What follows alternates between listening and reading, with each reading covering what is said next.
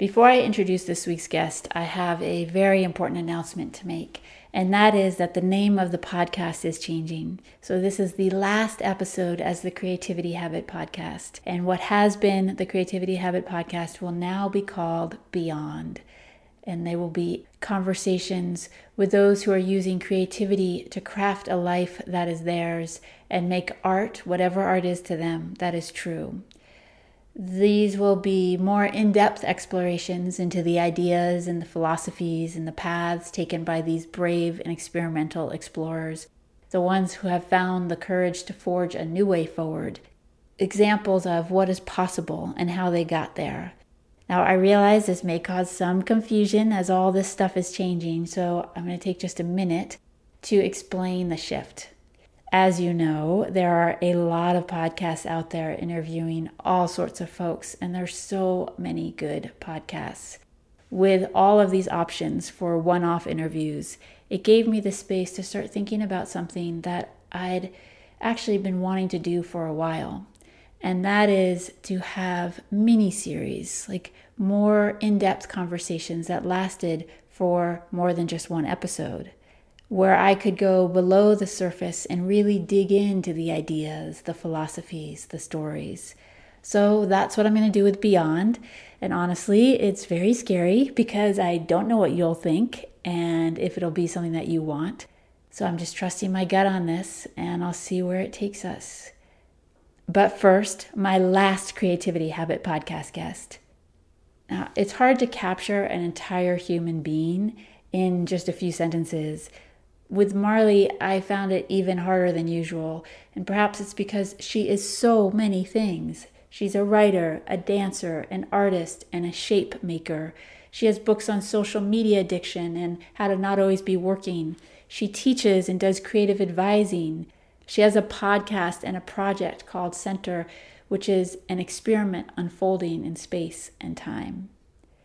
Marley lives in a patriarchal, cis-normative, heterosexual-driven culture as a queer female artist who is constantly blurring the lines of the known and the unknown. She's not afraid to be many things, and she's not afraid to share her truth in all of it. Hi, I'm Daphne Cohn, founder of what will be from this podcast forward Beyond, which is a podcast and a school, as well as Within, an intimate community for creatives choosing to craft their own lives and make their own art. You can find out more at daphnecohn.com. You're listening to the final episode of the Creativity Habit Podcast and today's guest, Marley Grace. Some things we talk about are how she stays present and manages anxiety and obsessive thinking. We talk about being honest with who you are, even when that means losing those who follow you. How quitting drinking has informed Marley's work, her daily quote-unquote Marley maintenance plan, and making what's most important to who you are. May it inspire you to make your thing and change your world.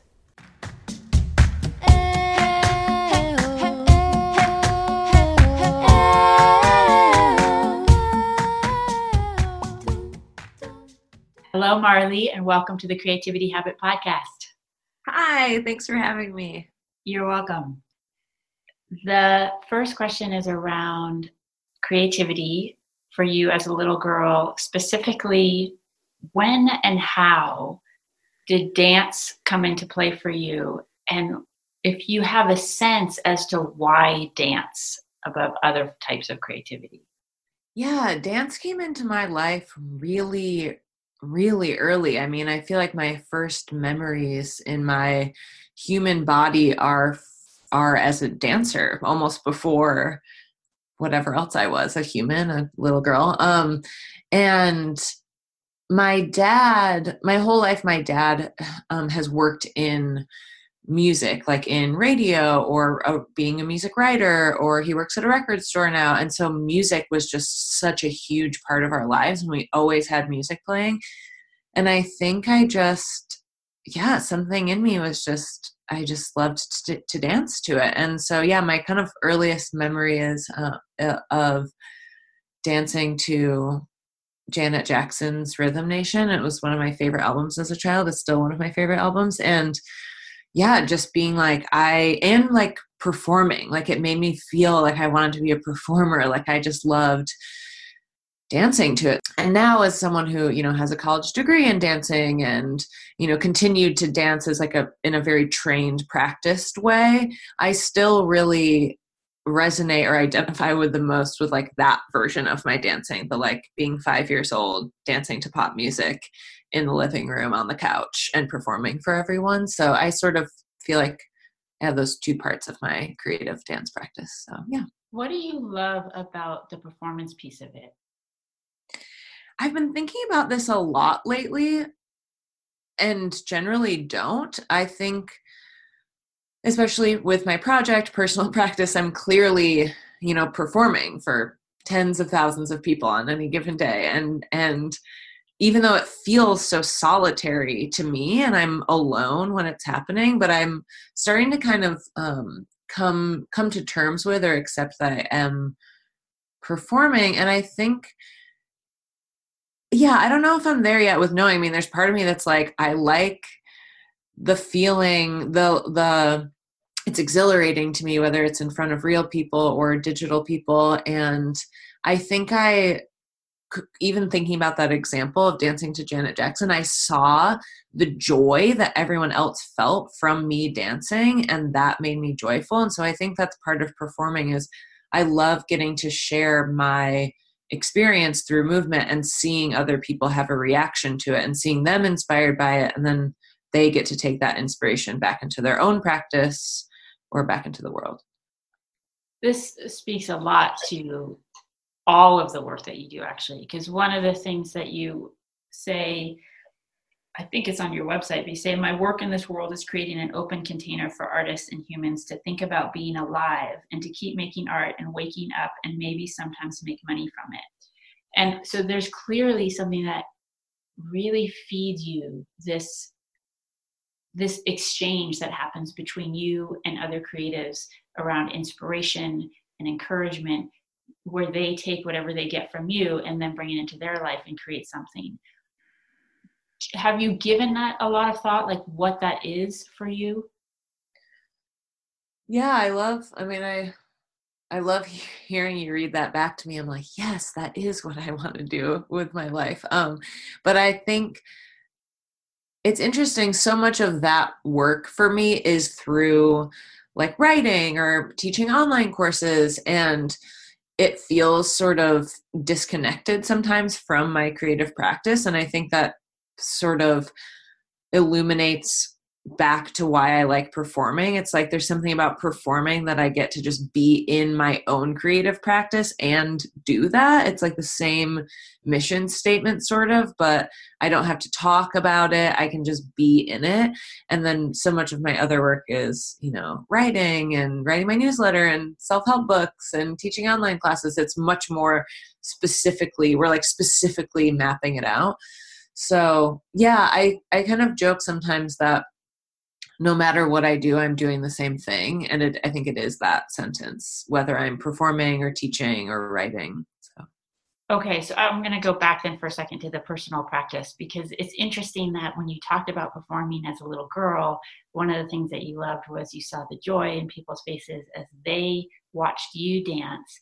And with your personal practice, so this is, just so people know, this is where you post a video of you dancing, and sometimes it's every day, sometimes there's days in between, and they're short, but you post them and they go out to, like you said, thousands of people. I don't remember how many followers, but it was like 20, 30,000. So here you are, you're performing every day or as many times as you post for all these people out in the world, but you're not seeing them respond to you in the way you did either as a little girl or on a stage. Does that change the way that you create or the way that you dance, or just part of that process for you? Yeah, I think in some ways, it's interesting. I get to, I do receive a reaction from them in some ways through words, through comments. And so that feel like carry some of that similar exchange, but I think the thing about that project for me, again, it lives on Instagram. I don't follow anyone. It was never made to specifically engage with others. And so it was really just made as like a place to be accountable to myself. And then it turned into this strange little phenomenon that it is today. But I think that I think what's different about people not really being there in the room with me is I have so few expectations for how it will be received because I really just do it for myself. And then it's kind of like the bonus that other people watch it and get to experience it and have a reaction. But I think in general, I feel so much freedom that I haven't ever attached money to it, to that specifically, so that there's sort of this freedom in like, I don't have to do this every day at this point. I don't have to do it a certain way in hopes that people like it. So there's just a lot of spaciousness in how I show up to that practice. And do their written comments, do the reactions of people affect the like next day's video, or do you take any of that in as you're recording yourself dancing? Yeah, I would say yes and no. I think that I've gotten used to, like a video of me like dancing in my studio slowly to Brian Eno gets a lot less reactions than me dancing to Taylor Swift in my underwear kind of thing. And it's so I definitely have like a gauge of like what, like there are certain days where I'm definitely like, I want a fire response today. I want a like hot moment with myself. And it still directs back to myself. I'm like, I feel good when I tap into that. And I think people just see that and it makes them feel good. So, but a lot of times I'll be like, I know what kind of videos get more traction at this point after 4 years of doing it. And I definitely will push against that sometimes if I'm like, I just want validation today. I'm like, that's not actually how I'm feeling. I'd rather just dance to something slow. And then, the algorithm is its own beast. So sometimes I'll dance to something slow and think no one will care and it's a hit. So, I think that that's an interesting part of it. I definitely let it in and sometimes let it fuel my decisions, but I try not to let it take me off course. And I know that talking about social media, I mean, I know you've done a lot, you've written a book about it. And I'm wondering now, today, where you're at with it. I also know that recently you just took a break from it for a little while to see how that would feel. Like, what does it feel like in your life right now? What is it? Yeah, it's like my heavy sigh. It feels okay right now. It feels, yeah, I took like 2 weeks off and that felt really good. And also, I found myself missing using it and the connections that I make using it. And there's two different parts of my social media relationship. There's the part that I actually really love. I've never struggled with really the like compare and despair and feeling like why don't I have more followers or why don't I have this or that? Like I feel really comfortable with my social media presence. Like I like following people, I like being inspired, but then I just totally separately struggle from the dopamine addiction, that the way the app is designed to keep us hooked and keep us using it and keep us scrolling. And so I'm definitely looking forward to talking to my therapist about it today.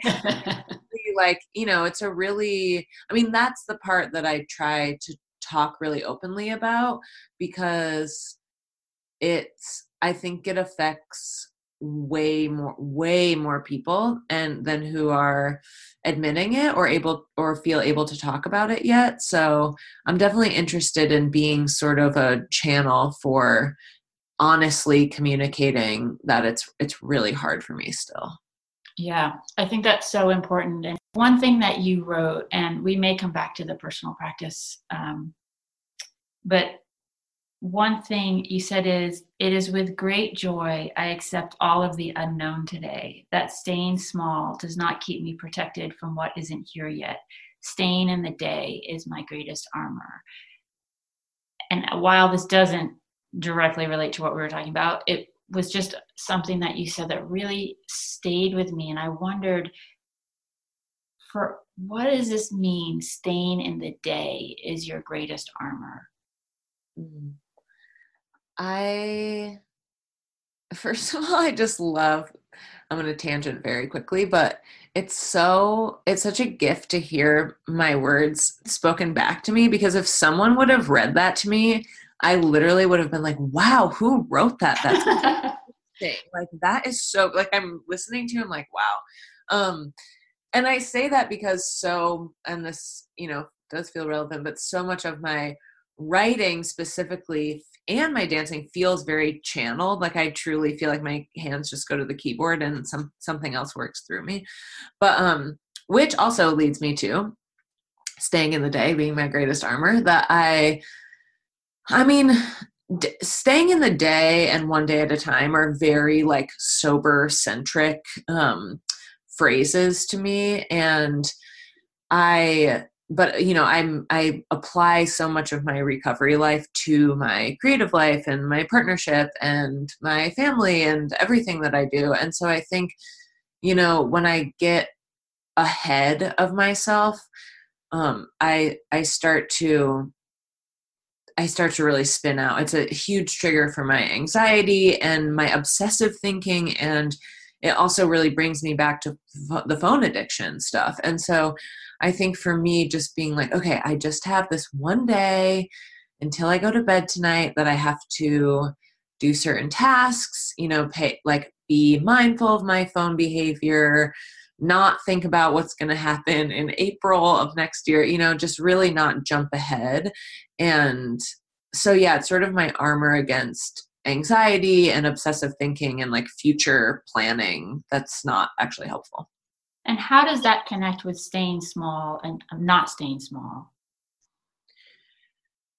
Yeah, I think, I've had a lot of the last 2 years specifically, I have had a lot of small, like wanting to feel small or like wanting to hide, because I have found, success in my career and in my earnings and in my love life and in where I live and how I live day to day. And that has brought a lot of shame and scared of showing that to people. And I think coming from punk and DIY and just the struggling artist life, I think that I have a lot around just like, oh, am I really going to show people that I don't struggle in that way anymore? Or am I still looking for, is the phone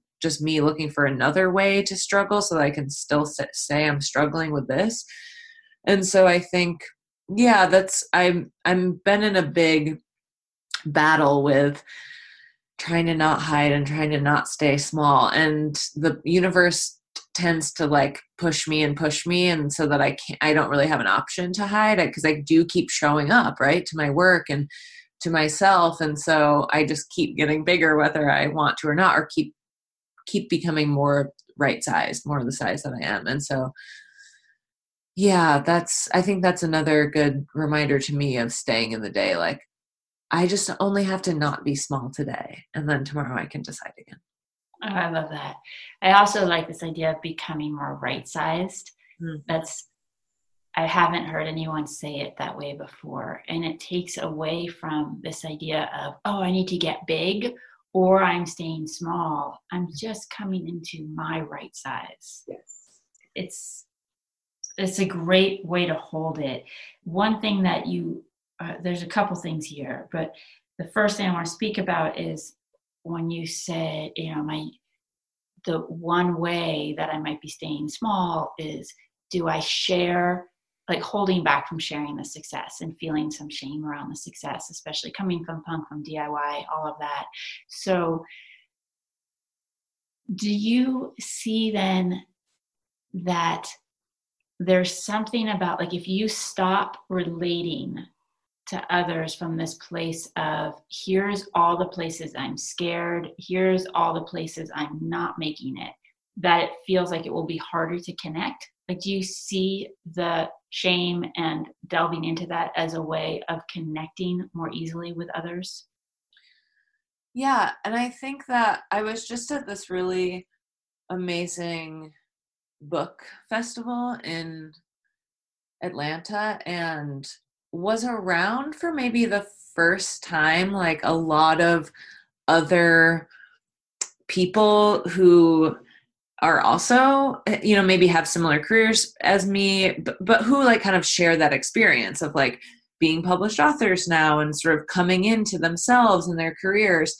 And I was like, oh, this is who I want to connect with.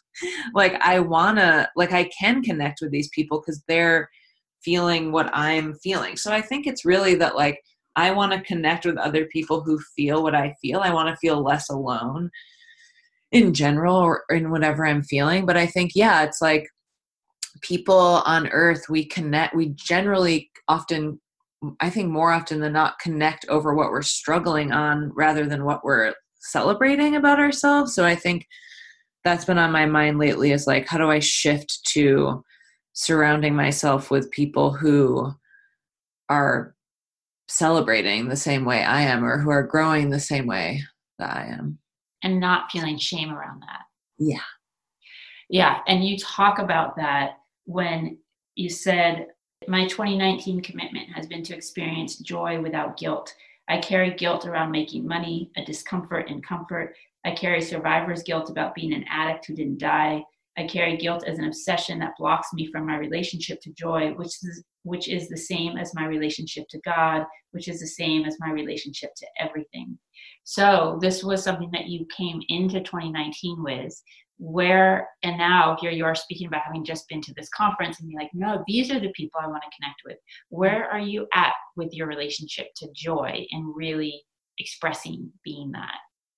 Yeah, that comes in a lot of waves for me. I'm working on a new book right now, and just yesterday was working on my chapter about joy, which was coming out of my hands a little bit slower than I wanted it to. And I'm thinking a lot about, I don't remember, I'm going to butcher this example or which book it's in, or if I heard it on an audio, I'm a Pema Chodron head, total fangirl. And I feel like I do remember her talking about like getting to the other side of the river, and this idea that like whatever challenge we're facing is like, or crossing the creek or whatever it is, the flowing water is like, if you're in the middle of the creek and you're drowning and you're with your friends and you have figured out how to get to the other side of the river, you want to do that so you can show them. And so you can be like, you guys, look, like this is how you get to the other side, and then they can come with you. And so that has been really helpful for me, that like me getting to the other side does not mean me leaving anyone behind. It means me showing an example to be like, okay, this is what I did. These are the tools I used. This is how I got to the other side. You may join if you so wish to. And in some ways, like, privilege, access, there's a lot of other deeper things that can get wrapped up in that. But I think that that's been a helpful tool for me to not hide from the joy or the successes, to be like, look, this is how I got here. And then you can come too, if you would like. Yeah, there was something when you said that about, I'm not going to remember how you said it, but how if you're drowning in the center of the river and you know how to cross the river, then do that and show others. And there's freedom for others in that. Yeah. And because it then lets us get free. And yet we have this odd way of viewing reality that somehow if we all stay stuck together, that's better than one of us getting free and showing the others. Yes. And so there's just that, I'm trying to figure out what my question is around this. There's something that's so big in this for me. Well, what do you do if you're getting to the other side of the river and you feel like you're leaving people behind in their struggles? Does that come up for you, or do you keep holding on to this idea of it's good? This is a good thing. I think that I think that reminds me of staying in the day. Like I feel like I try to just, share what I know, and kind of it's back to like releasing expectations. Like this might be helpful to some people, it might not be helpful to some people. I think also this is like maybe another topic, but just not caring what other people think about me has been the other deep lesson of 2019. Like the more success I have, the more wild, fast choices I make, the more I really say what I think, the more I notice that, people don't like that. And that's been a big point too of like not hiding and not staying small, is like, I don't want to leave people behind and I don't want people to not like me. And accepting that both of those things are going to happen is also a big help to just going to the other side. Okay, I want to come back to that. I want to ask one question first, and then I want to come back. Sure. That is a big important piece. So Another thing that you said around joy was, I can experience joy, and I think this is an important piece. That's why I want to make sure I bring it in. I can experience joy and still be mad at the world. I can experience joy and still be of service. I can still take action. I can experience joy and still honor the circumstances around me where others might be affected. And that's the other thing, right, that comes up when we talk about joy, is being checked out of the suffering of others. So talk to me a little bit more about how you incorporate joy with staying present to what's going on in the world, in your life, in the larger world, and the craziness in which we all live right now, and how you weave together the joy and the taking action.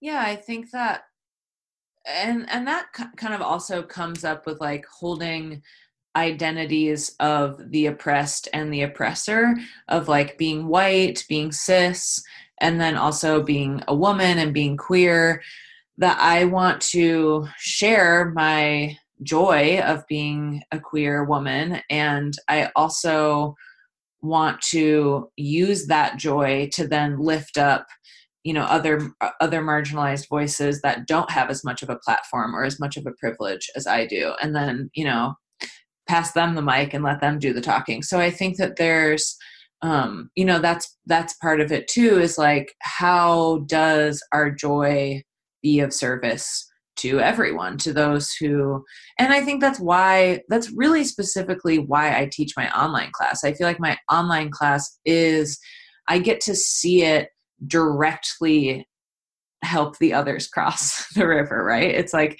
it is truly my offering of like, I am going to tell you everything I know to show you what I did. And, it might be slower. You might get there faster than I did, whatever it is.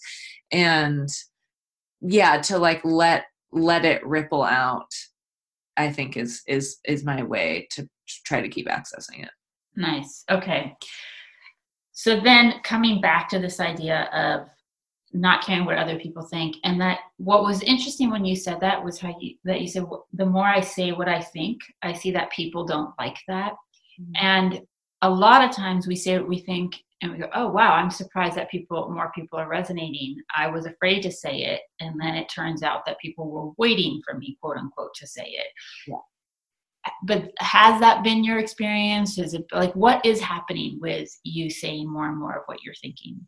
Yeah, I find that those two things you just said always happen simultaneously. I think about when this year, like every once in a while, I'll make an IGTV video, which feels like my little space to just kind of flow on like what I'm really thinking. And they're generally topics that I've been like, does anybody give a shit about this?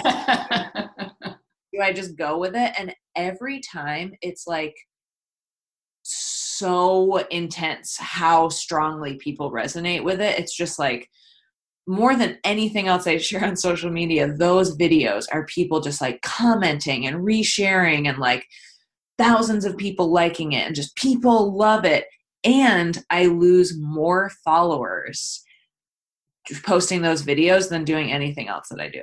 And so it comes with this really strange feeling. And then it's also, of course, wrapped up into our social media addictions, because I'll literally see my follower count go down, which we're taught is bad, but it doesn't matter because the people who I'm really serving are actually being fed and they're actually getting the nourishment that I hope to provide through my social media feed. And so, yeah, I think that's been the tricky part this year is like, as soon as I really step into like, this is what I love, this is what I think, this is what I'm going through, a lot of people exit, and a lot of people who have been there are more ignited and more engaged with the conversation. I'm going to ask you for an example in a minute, but first, it is interesting when we think about that with social media, because there's this idea of it doesn't matter that the party is totally out of control and people are like trashing the house and breaking furniture, just so much as there's like lots of people. And yet, really, parties that we love are where we are connecting with one another, and we don't really care how many people are there so much as we feel we're connecting. And a lot of times that happens in a much more intimate setting. So it's a funny thing with social media that it's somehow the opposite. And so much of that, of course, is how other people perceive us. I mean, the numbers tell the rest of the world how liked we are, supposedly. Yeah.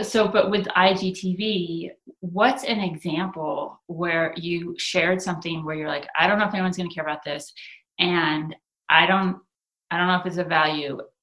I'm just going to say it anyway, and it really resonated.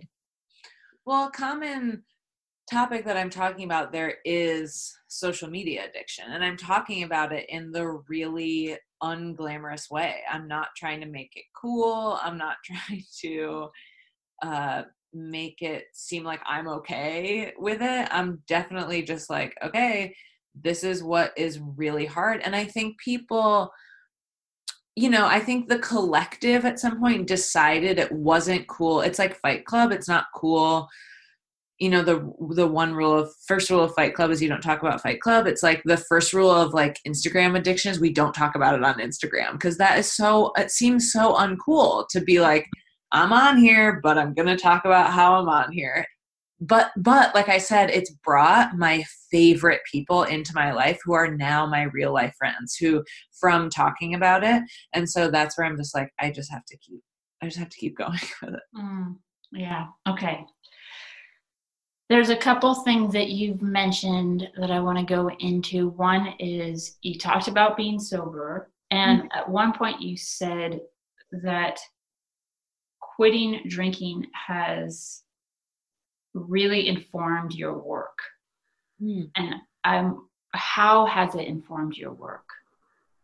And with that, you also say, you talk about the deep daily maintenance it takes to not take a drink. So, let's start with the first question. How has quit drinking informed your work? Yeah, I think that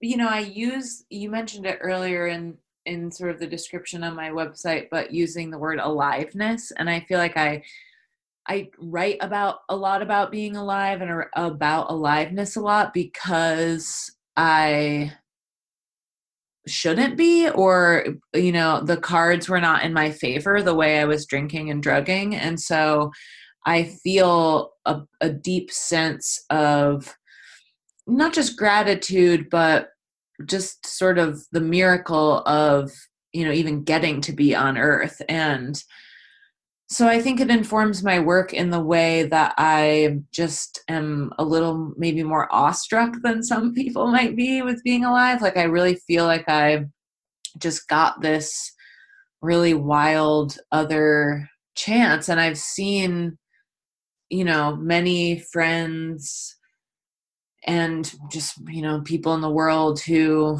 die from, addiction, overdose, suicide related to addiction. And yeah, I think it's just kind of seems crazy that I'm here in a lot of ways. And And so I think that that's a lot of like my color palette of things I make and the way I see the world are very soft with sort of like really bright accents. And I feel like that's sort of part of how I see the world is that way. And I think I just, that's why I love the beach and sunsets and clouds. I'm just sort of always like looking at Earth in this way that I'm just like, I can't believe I get to see this through my eyeballs. This is so amazing. And so, yeah, I think I write also really specific. I write from this place of, I can't believe I'm here. It's like pretty much every day, once a day, I have a little like, I can't believe I get to be here.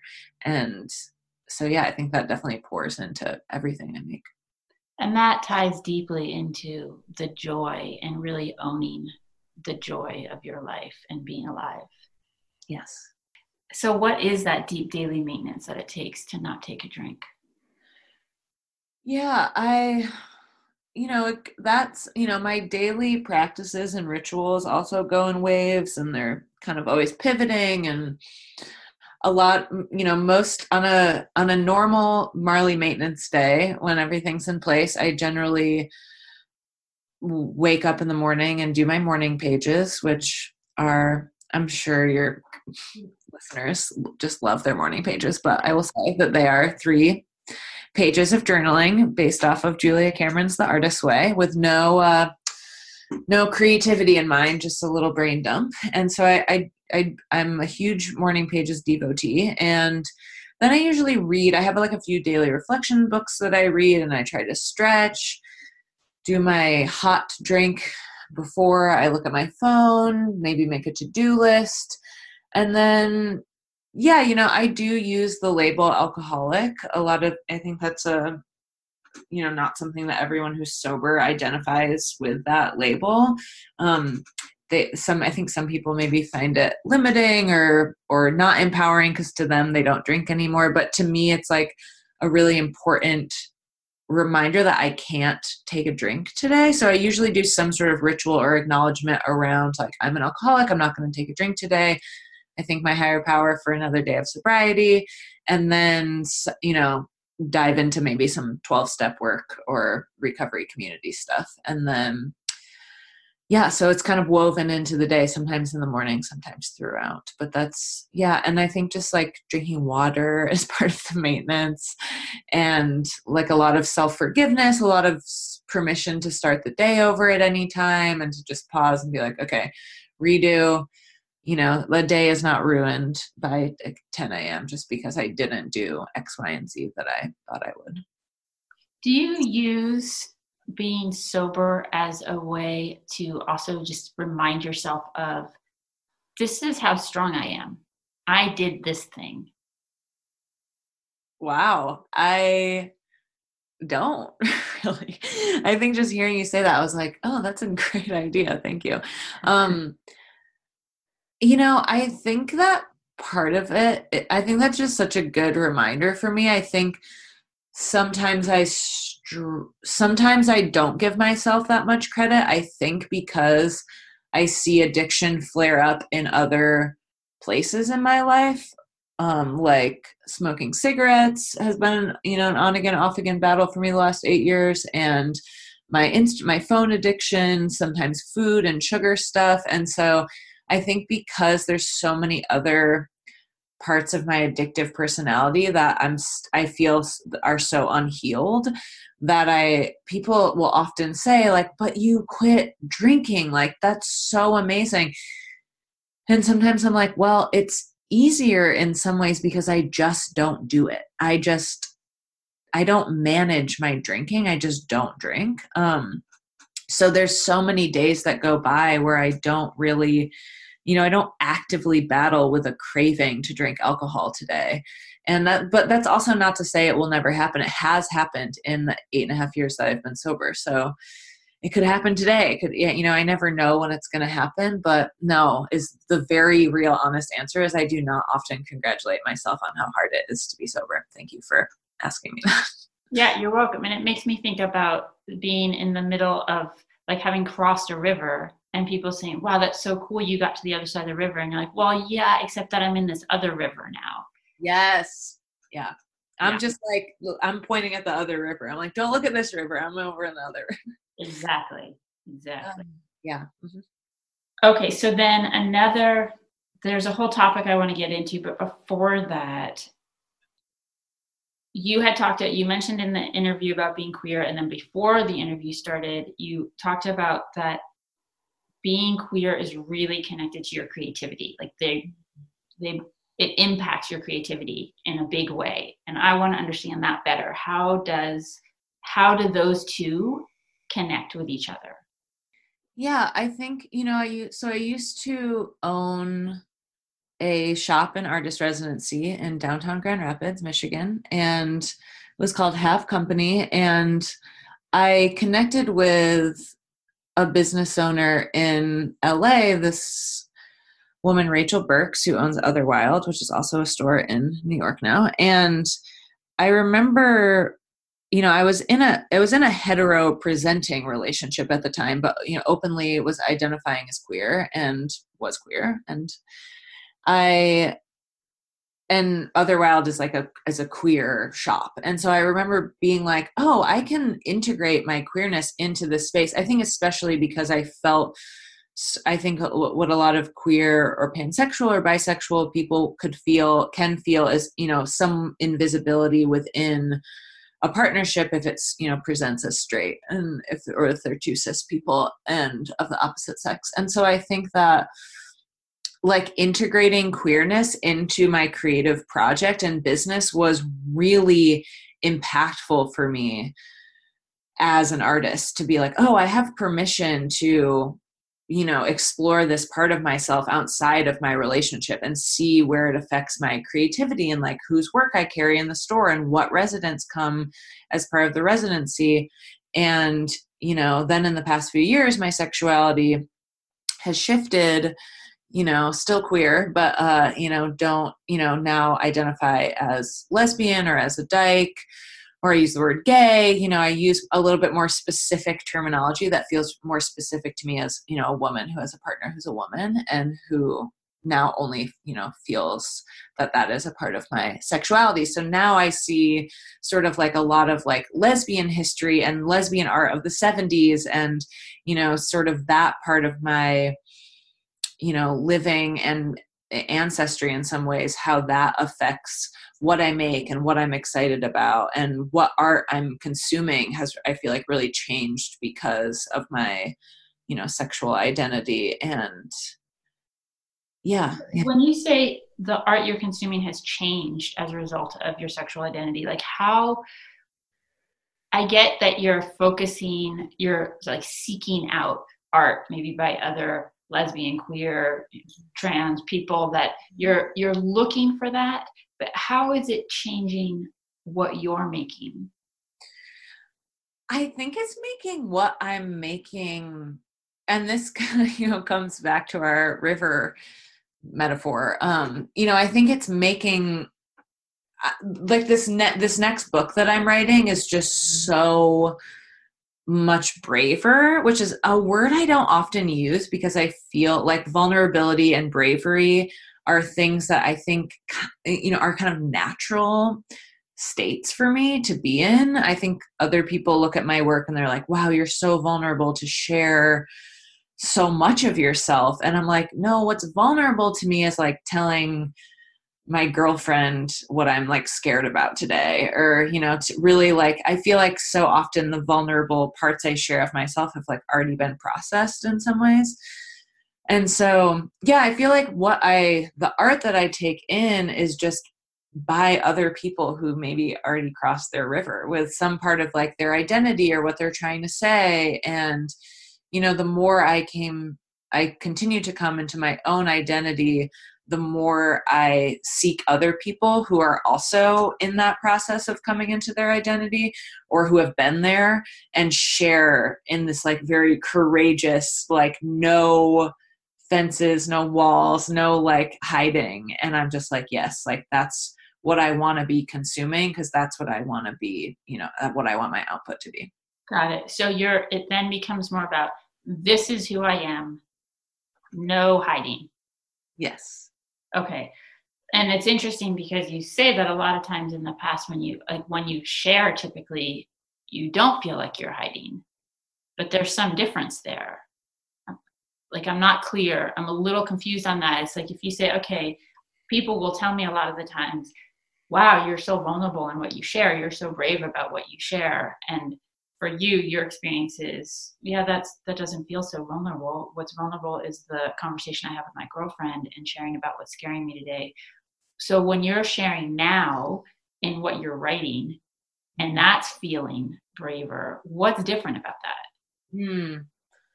Yeah, I think right now I'm really enjoying working on a book, because I feel like there is some parts of it that are like a little more tender, or a little more, I'm like, I think there's also an interesting path of, this, in publishing this book that I'm writing doesn't come out till October of 2020. And so I'm a little like, it sort of feels like a safe thing where I'm like, cool, I get to like share all of this, but I don't have to look at what that impact is for another year. And so maybe I like get some more time to figure it out. But yeah, I mean, I think a lot of people feel also surprised that I feel like I'm hiding, when if you look at my internet presence, it clearly does not appear that I am hiding anything. And so I think it is really this like internal feeling that's A, hard to explain, and B, like looping all the way back to performance. Like, I am Marley Grace, that is my name, but I'm also Marley Grace as a internet entity in some ways, and in a lot of ways they're the same, but in a lot of ways I am performing as myself. So I think that I can kind of put on this like job mask and be like, okay, like I have something to say, I'm going to craft it in this really specific way, and I'm going to share it, but that only takes me 20 minutes. The rest of my hours of the day could easily be spent wanting to not share anything, or not look at what people's reactions are or something. So I'm figuring it out Yeah. as And it reminds me of a quote that I've said here before, but I love it, which is by RuPaul. And he says, as soon as we get out of the shower and put clothes on, every one of us is in drag. And it's this idea that we are always who we are, and we are always performing. Yeah. Thank you. I love that. So, okay. So now I want to move into not the book you're writing, but a book you wrote recently, which is How to Not Always Be Working, a toolkit for creativity and radical self-care, because there's a couple things in that I think are particularly important for creatives, but also really pertinent to what we've been talking about today. So one is a more broad general question, and that is, you talk about in it showing up in a radical and wild way, and we have been speaking to that, but I'm wondering, does that mean anything different than what you've talked to so far? I think so. The word radical to me, in the specific case, the way I write about it, my experience, is sort of like coming back to some of the sobriety stuff for me. And I think I know a lot of people who read my work or are connected to my work are definitely, I mean, I think I looked at once, my Instagram followers are like 85% women. I'm sure like a whole nother percent of them are queer or are trans or people of color. And it's like, there's, anyone who's coming to my work, I think is, hated by the country, or it's like, I think that sometimes I speak in like vague terms, and I also try to speak in clear terms. That I think, I say radical because I'm thinking about self-care as survival, and around mental health issues and our identities, and where especially currently in our current, with our current president and the way that our country is, and also the way that our country always has been. And, I think he just illuminated something for some people.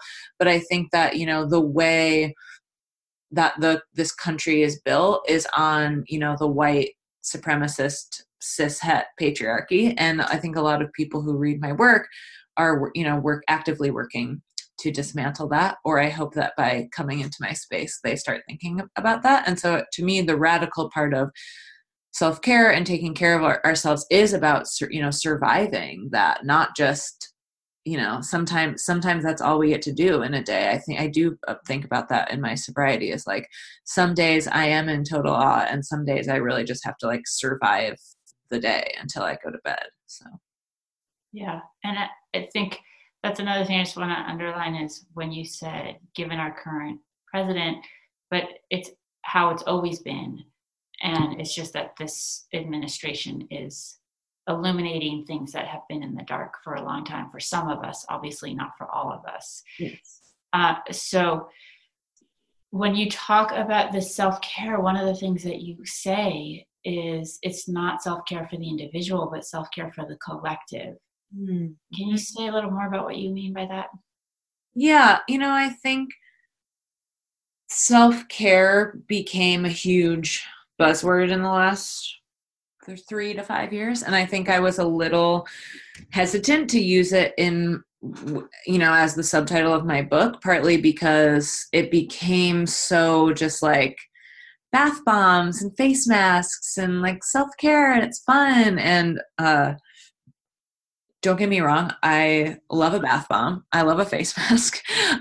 But, it started to feel like the way it was wrapped into capitalism and consumerism was, and still is, for the solo person. And I do think that taking care of yourself just for yourself, especially for anyone who, holds an identity that is, to take care of other people, whether you're a mother or a Black woman or a trans person or, anyone who's, I think, has this narrative of like, we take care of other people.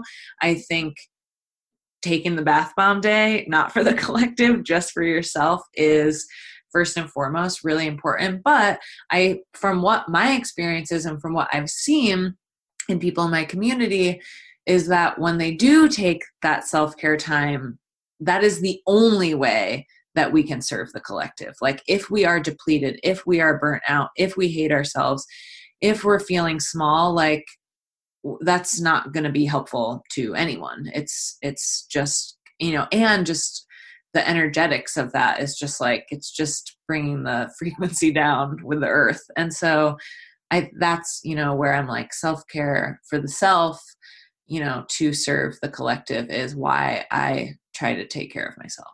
Right, which comes back to the whole thing about somehow that if we struggle together, we're all supporting, like things are better because we're struggling together. It's the same thing if we don't take care of ourselves. Yes. Somehow it's like better that we're not taking, but if we take care of ourselves, we're taking care of one another. Yes. Yeah. So the one piece of this book is about, as it says, how to not always be working, is about how to not always be working. And you say having nothing to say is okay, having nothing to do is okay. We are allowed to do nothing, to rest and not be busy, to not show the whole world we are doing in an attempt to appear productive. Capitalism wants us to compete, wants us to hate ourselves and each other. We must exist within it, but we can build brighter, slower futures. And this I want to speak to because this, I feel like, is probably, apart from things like social media, which feeds into it, one of the biggest addictions of our culture, which is this addiction to productivity as a way of proving our worth to the world and being part of a system that definitely encourages always doing, always going, always producing. How are you, in the midst of like writing the book and all the other things that you're doing, how are you building a brighter, slower future for yourself and for your community? Yeah, I tend to do a lot of my work in seasons. So this year from January to July, I ran an artist residency here in Michigan. And now in this season, I'm living in the woods with my partner, and we live with another couple. And I'm writing this book, and Yeah, I think I really try to just go. Sometimes to me, slower doesn't mean, it doesn't even mean like I'm not doing a lot. It's like I like to use the word spaciousness. I have a lot more spaciousness around my work, but I also am, and this is some addict stuff and part of what I'm writing about, but I'm not much for balance. I'm more of like a hard pendulum swinger. And so I think that's the other thing is I tend, and I don't think that's a bad thing. I think this is where like different people have very different personalities around work and projects. And it often just works better for me that I'll like swing on a pendulum where I'm like doing so much and a lot comes out of me. And then I have these like seasons of a lot of rest. I mean, it's like people who, you know, maybe have a job where they like work on a fishing boat all summer and then the other months of the year they don't actually do that work, or even like a teacher who, you know, teaches during the school year. It's like I think those more traditional jobs we give a lot of permission for like strange seasons, and I struggle to give myself that same permission where I'm like, I am in a book writing season, I have nothing to show anyone right now, like I just, you know, I have to keep going, but I also, yeah, then feel that I think then my other pendulum is that I just actually really struggle with productivity and have joked that I need to write a book called How to Get to Work. So yeah. So are you able to separate out your worth from what you create? Yeah, yes, I think I am. I think that's been like a big part of, you know, as much as before I was like, no, I don't necessarily congratulate myself for being sober. Like I do have a lot of, um, like I'm in a really healthy relationship right now. And I have not always been in very healthy relationships. I think especially the last couple years. And I'm also in, I feel like healthy relationship with myself for the first time in a long time by like making the decision to go to therapy again and a lot of inner working. I've been doing a lot of like financial healing this year. And a lot of that stuff makes me feel really worthy. And it has nothing to do with my work. But here is the tricky part is that I created a job that is about sharing that inner work. And so often this is where can get a little mixed up for me is that I, you know, have shared a lot this year about some of the financial stuff I've been going through and the work I've been doing. And so it's, you know, it's in my book, it's in my newsletter. Is it my job now? So do I feel worthy because I'm doing it? But I don't. I feel like and I did a lot of that behind the scenes way before I shared any of it. And so, yeah, I feel like I've definitely this year specifically gotten to do a lot of like Marley work that has made me feel really good about myself. A lot of like good self-esteem stuff, which I lack sometimes. Well, one of the things that you said was this year is also, at least, I don't know if it's necessarily this year, but certainly in the near past, is when it's gotten really clear to you that financially you're in a good place, that you're creative, like your visibility is growing, your business, your career is growing.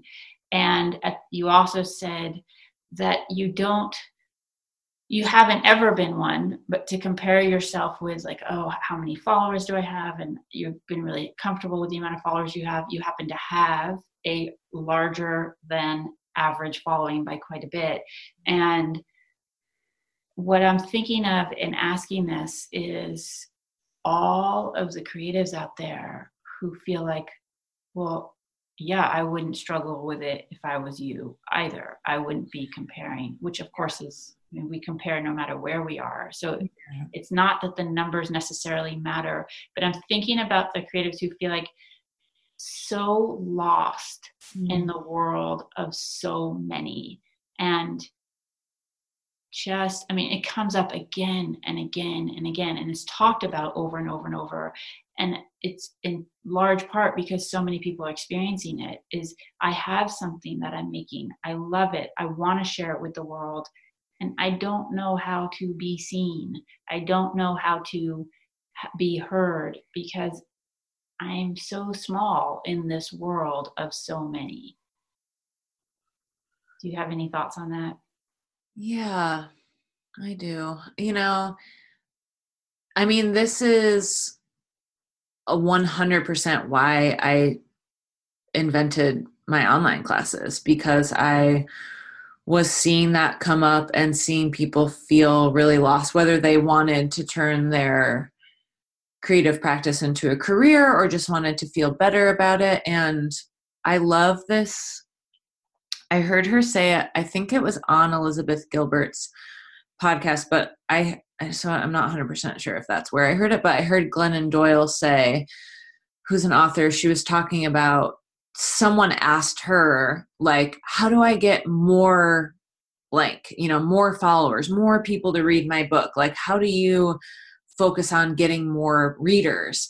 And she was like, I focus on like nurturing my already readers. And so I thought about that a lot when I started writing this next book, was like, I don't want to make this book I don't hope to get a bunch of new people, as much as I'm like, what do all of the people who've been taking my online class or reading my newsletter for 7 years or whatever, like, what have they been asking for? What have they been communicating with me? And so I think if you're an artist or a writer who's feeling that feeling of lack, or that your pace isn't fast enough, is to sort of look around and be like, okay, and this is something I also tell my students, is like, who are your cheerleaders? Like, who are people who love your art, who like really believe in it? How can you foster generosity with them? Like, how can you offer them whether it's like a discount code or a trade, like trading with people has been so important to me. And just fostering connections, online. As much as I talk about how scary social media and the internet is, it's also like, just like the zine I wrote says, it's like where I found a lot of my very best friends is like through online community, and how I think online community helps a lot of people not be isolated. I think about Beth Pickens, who wrote the book Your Art Can Save Your Life, who talks a lot about like being in artist community. And that's sort of what I just talked about like being with other authors who believe in what I believe and are working through what I'm working through, is like finding your people where you live online, like going to an art show, going to an opening in your neighborhood.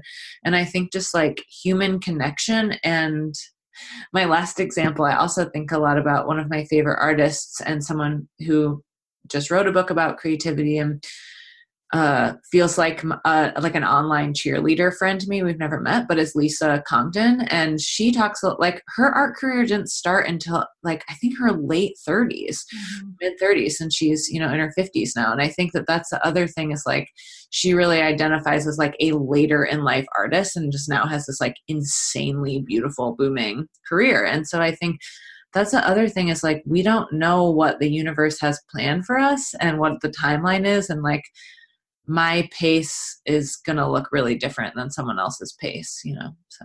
Yeah, that's beautifully said. All right, one more question before we go into the last part of the interview, which is, and this ties directly into what you were just talking about with trading. Like, we can trade, we can find out who are the people who are supporting our work and how can we be generous with them? How can we create this community of artists? And you had written, we can do things differently than big business, and we can do things in a way that stays true to softness and generosity and togetherness.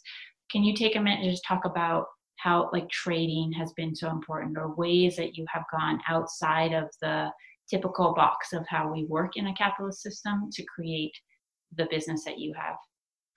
Yeah, I mean, I think this is where I, coming from punk and DIY and zine fests, and I used to run an all ages music venue that was across the street from the shop and artist residency I ran, it's like, that's so the foundation still to so much of the way that I work. And, I tend, to price things in a way that I feel like will be, will serve me financially. And I price them in a way so that I can also afford to trade and be generous. And that's sort of part of the system that I've built in my business. But yeah, I think trading also like comes from an abundant mindset rather than a scarcity mindset. And the way I just ran my latest online class, there was a few people that I traded with, some,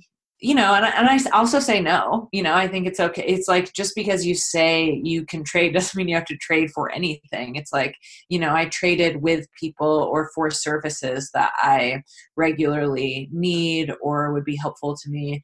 And so, yeah, I think just, or offering payment plans and just being flexible. And, I've never seen that. I've seen it burn me out before. And that's where I'm saying, like, I've maybe gotten more specific with like what I'm able to trade for. But yeah, with payment plans, it was really easeful to just be like, yeah, of course, like pay these days whenever you can, or to give scholarships. And yeah, it's just more fun. Like you get more people, I think, who are just really grateful to have access to a class or to a product or to a service. And yeah, and it just feels good. I have a lot of friends who make clothes too. So I think that that's like a lucky thing for me, is like, I love to feel very like held in textiles. And so I like that part of trading also. Nice. Okay. So I will ask you one more question at the end before I go into this last part. Is there anything that we haven't spoken about that you want to say? No. Okay. So part of the last part, first thing is, so that you can, for people listening, if you want to learn more about Marlee, about her courses, about what she's up to, one place to go is Marlee, and that's MARLEE, Grace.space/home. And then on Instagram, there's at Personal Practice, is that right? Uh-huh. And at Marlee Grace. Yeah. Is that, yeah, okay. Because obviously Instagram, for however complicated it may be in your life, is a big piece of your life and your business, and how we can follow you and get into your world that way. Yeah. And then the next thing is gratitude. And I think the obvious one is honesty. And I want to dig a little bit deeper than that, which I think it's more, yes, it's honesty, but it's this commitment to looking within and not hiding, even as you may feel that at times you hide, and even as you may feel that at times what you're doing isn't necessarily for you that vulnerable or that brave, although I hear that you're moving more in that direction with your new book. But that all the ways that you remind us that hiding just makes us feel more alone, that in hiding we don't connect with the people that we most want to connect with. And this example of speaking more of what's true for you, even though when you do that, people unfollow, or maybe they unsubscribe, I don't know, but they unfollow. And yet the community that you're building because of it is the community that you want to be cultivating. And it's people who are more connected, who feel more connected to one another.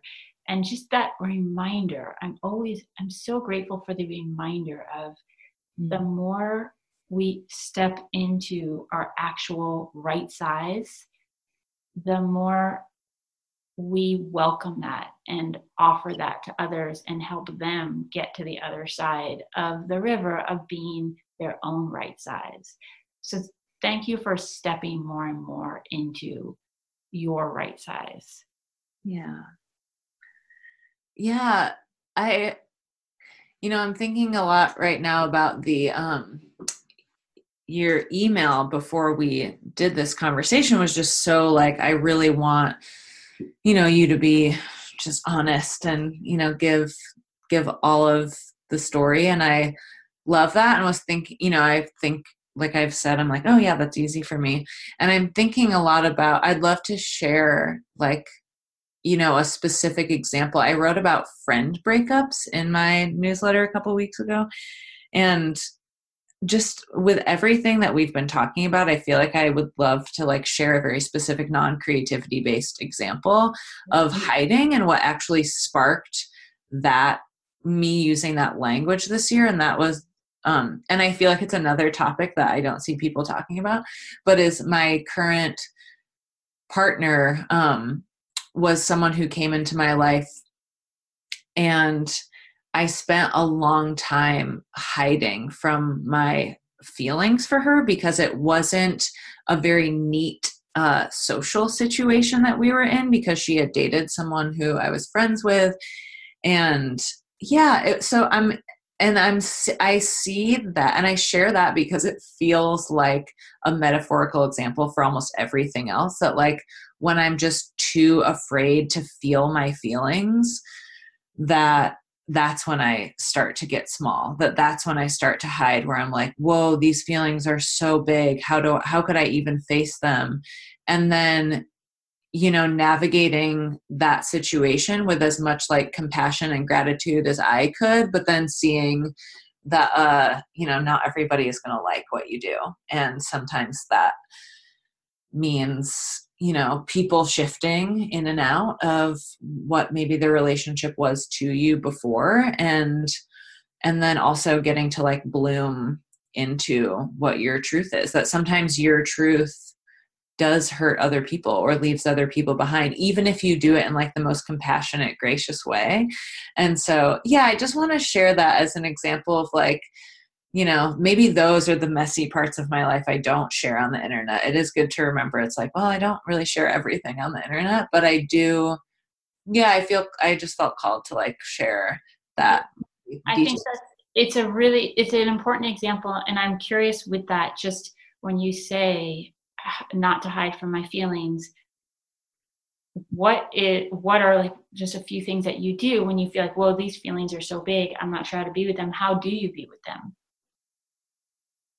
Yeah, I think that's what I'm really digging into right now. And again, I think that's why I made the choice to, I do a lot of therapeutic things, but I haven't gone to therapy in a couple of years. And so I think that that's part of why I made that decision, was because I realized maybe I didn't have the tools to really look at my feelings. But I mean, I think dancing, and that's what I love to tell everyone, is like, you don't have to be a dancer to dance, and also what does it mean to even be a dancer? Like if you're moving your body, I think you're probably a dancer. But, I think just like putting music on and moving and being with movement, or walking or swimming or skateboarding, like all the physical activities I love to do are generally the things that sort of like bring the feeling, kind of like bring the heart and mind moments sort of together to figure out what is going on. So great.